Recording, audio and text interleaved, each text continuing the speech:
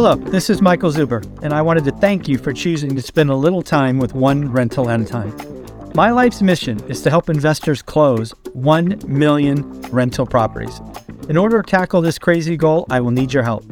If you like this episode or any of the content we produce, please share it on social media. If you get one of my books or perhaps one of our 500 cards, please take a selfie and tag one rental at a time. Now on with the show.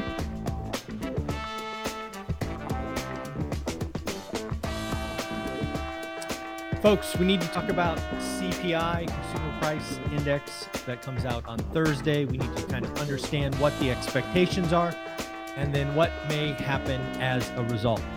We need to talk about the disaster that is the San Francisco office market. It is going to get a lot worse before it gets better. We need to talk about more pre-announcements. Again, negative pre-announcements continue to roll in. We will talk about those with more likely coming this week. We need to talk about something that I think goes unsaid, unrecognized, and that is the fact that the Federal Reserve, I believe, thinks there are too many billionaires. Yes, back at Jackson Hole, when they said pain was coming, I don't think Jerome Powell was talking to you and me. I think he was talking to the billionaires and the people worth $100 million. And we will talk about some articles I read this weekend that talks about how much pain they are all feeling. And then finally, we will talk about the luxury watch market. I believe the luxury watch market is the first thing to crack as the stimulus ballers give up their Rolexes and their Pateks and their, Patek Philippe's and all of those things. Cars will be next, but I do believe it starts with watches. Again, I can't believe that seemingly 2 years ago, maybe 18 months ago, you couldn't go to a Rolex store because they didn't have any. Well, that has all turned off rather quickly. And then finally, I have a surprise announcement about the uneducated economist, something super cool that will happen later today. I will save that for the end of the video. So let's get into it. Let's talk about CPI.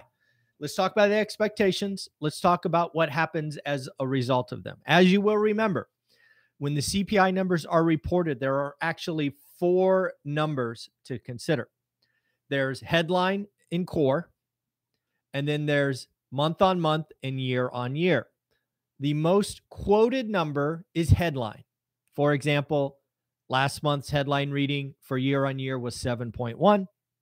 The expectation for this month will be 6.5. That is quite an aggressive drop. I have been telling you repeatedly to please watch core. Core is the thing that you and I should watch. The headline numbers have been manipulated. Core is expected to be 5.7. I believe it was 6% last month. Then there is the month-on-month number. There is talk. There is hope. There is incense being burned that the Fed is winning. The Wall Street Journal reported over the weekend that if you take the last 5 months of headline readings, you will get an inflation reading of 2.5%. Headline. Core, still a problem. Still a problem. Core is 4.7. So again, these are all numbers that we need to watch. Let's talk about the good news first. Let's assume headline core year on year come in as expected at 6.5 and 5.7 or better. And month on month numbers continue to come in, right? They are 0.1 or 0.2. There's no surprise shock of, 0.5, 0.6, something like that. In that case, I believe the talk track of the Fed winning, which I have been telling you for, 6 or 8 weeks that I think they are, will pick up.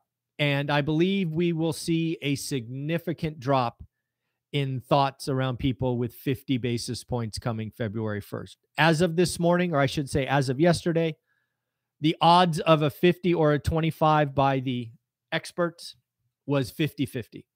As you've seen over the last 3 or 4 days, I kind of waffled, but I decided to stand pat on my call from months ago that February 1st will be 25 basis points. So I see no reason to change there. Now, if we flip that over, and if headline comes in certainly closer to 7, if core comes in closer to 6, or if any of the month-on-month numbers are kind of 0.4 or above, the talk track of a 50 basis point will pick up. That's where we are. Is the Fed winning, or are we getting to the sticky part of inflation? I believe this report will be the last layup. I believe this is going to be a report that shows a lot of goods inflation falling off. I actually believe the headline reading may come in even better than expected. I think core may come in better than expected. Again, I think this is the last kind of, hey, goods inflation, right? Stuff, which is about 33% of inflation is kind of over. But then we get to the hard stuff, right? Headline, housing, wages, services, things of that nature. I think there's going to be a lot of people that are excited, but excited early. But we shall see. So again, Thursday is going to be a very important day. Let's talk about San Francisco. San Francisco is paying the price for poor management, poor decisions.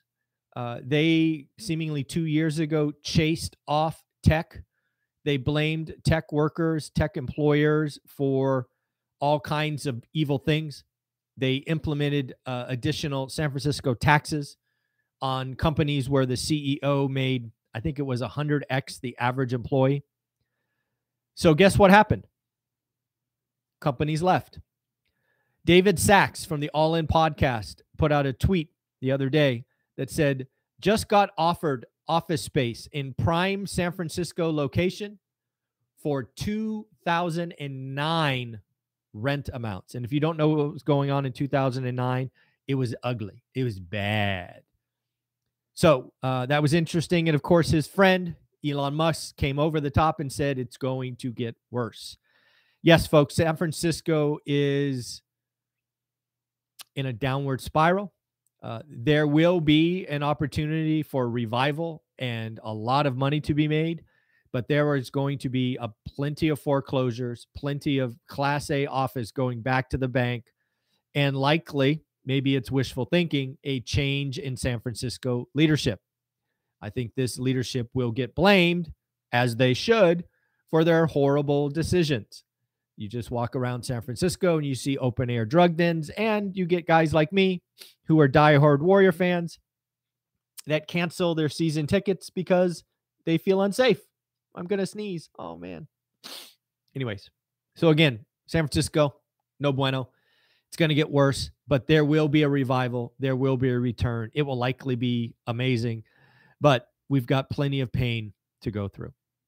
Pre-announcements. So we've already talked about some. I warned you more were coming. Today's pre-announcements came from Lululemon. They lowered Q1 guidance. Q1 guidance meaning they're going to discount more and more. Also, Chico, another clothing company, said they are suffering bloated inventory, especially in their high-end area. And then Macy's profit warning actually extends for the first half. So we are seeing that the holiday season was not great for retailers. My question is when do we get the tech early announcements or pre-announcements, right? Remember, we had Snap, I think, in Q3. We had Micron in Q4. Who is going to be that tech bellwether that says, hey, not good, right? We had Samsung. What was that over the weekend? Does Apple? Don't know. Does Dell or does HP in the computer area? Don't know. But again, some things are coming. Billionaires, right? One of the things, again, I'm starting to believe is that when Jerome Powell said pain is coming back in Jackson Hole, I think a lot of us felt that he was coming for the middle class. Certainly some. I think we will get some carryover. But I think he is clearly coming for the billionaires and folks worth $100 million. There was an article that referenced Eric Peters. He is the chief investment officer of One River Asset Management. He said that he believes that Jerome Powell or the Fed is coming after everyone worth $100 million. The reason he is saying that is over the last 2 years, these wealthy individuals really adjusted their portfolios, but they didn't adjust their lifestyles, right? They moved their portfolios into 75% illiquid assets. Think the Blackstone REIT, right? That Asia folks were caught short. They had to sell to raise cash. There are plenty of illiquid assets out there where these rich folks are now stuck and they can't sell, or if they do sell, they're going to suffer quite a loss. So if they're 75% in illiquid things, that means 25% is liquid. But unfortunately, their lifestyles are crazy stupid. So Eric Peters basically says the Fed wants to slowly bleed the wealthy and cause them to capitulate and recognize losses. You can sort of hear this a lot in the All In podcast, where they're talking about seed rounds and Series A, Series B, Series C, these write downs, these their private stocks being taking a down round. There's a lot of fake wealth. A lot of people got wealthy because they got lucky, and there's a lot of pain to come. The luxury watch market. Again, we've been talking about luxury going on sale. It's very clear that it's hitting the watch market. Morgan Stanley reports that the price of the average Rolex watch is down 21%.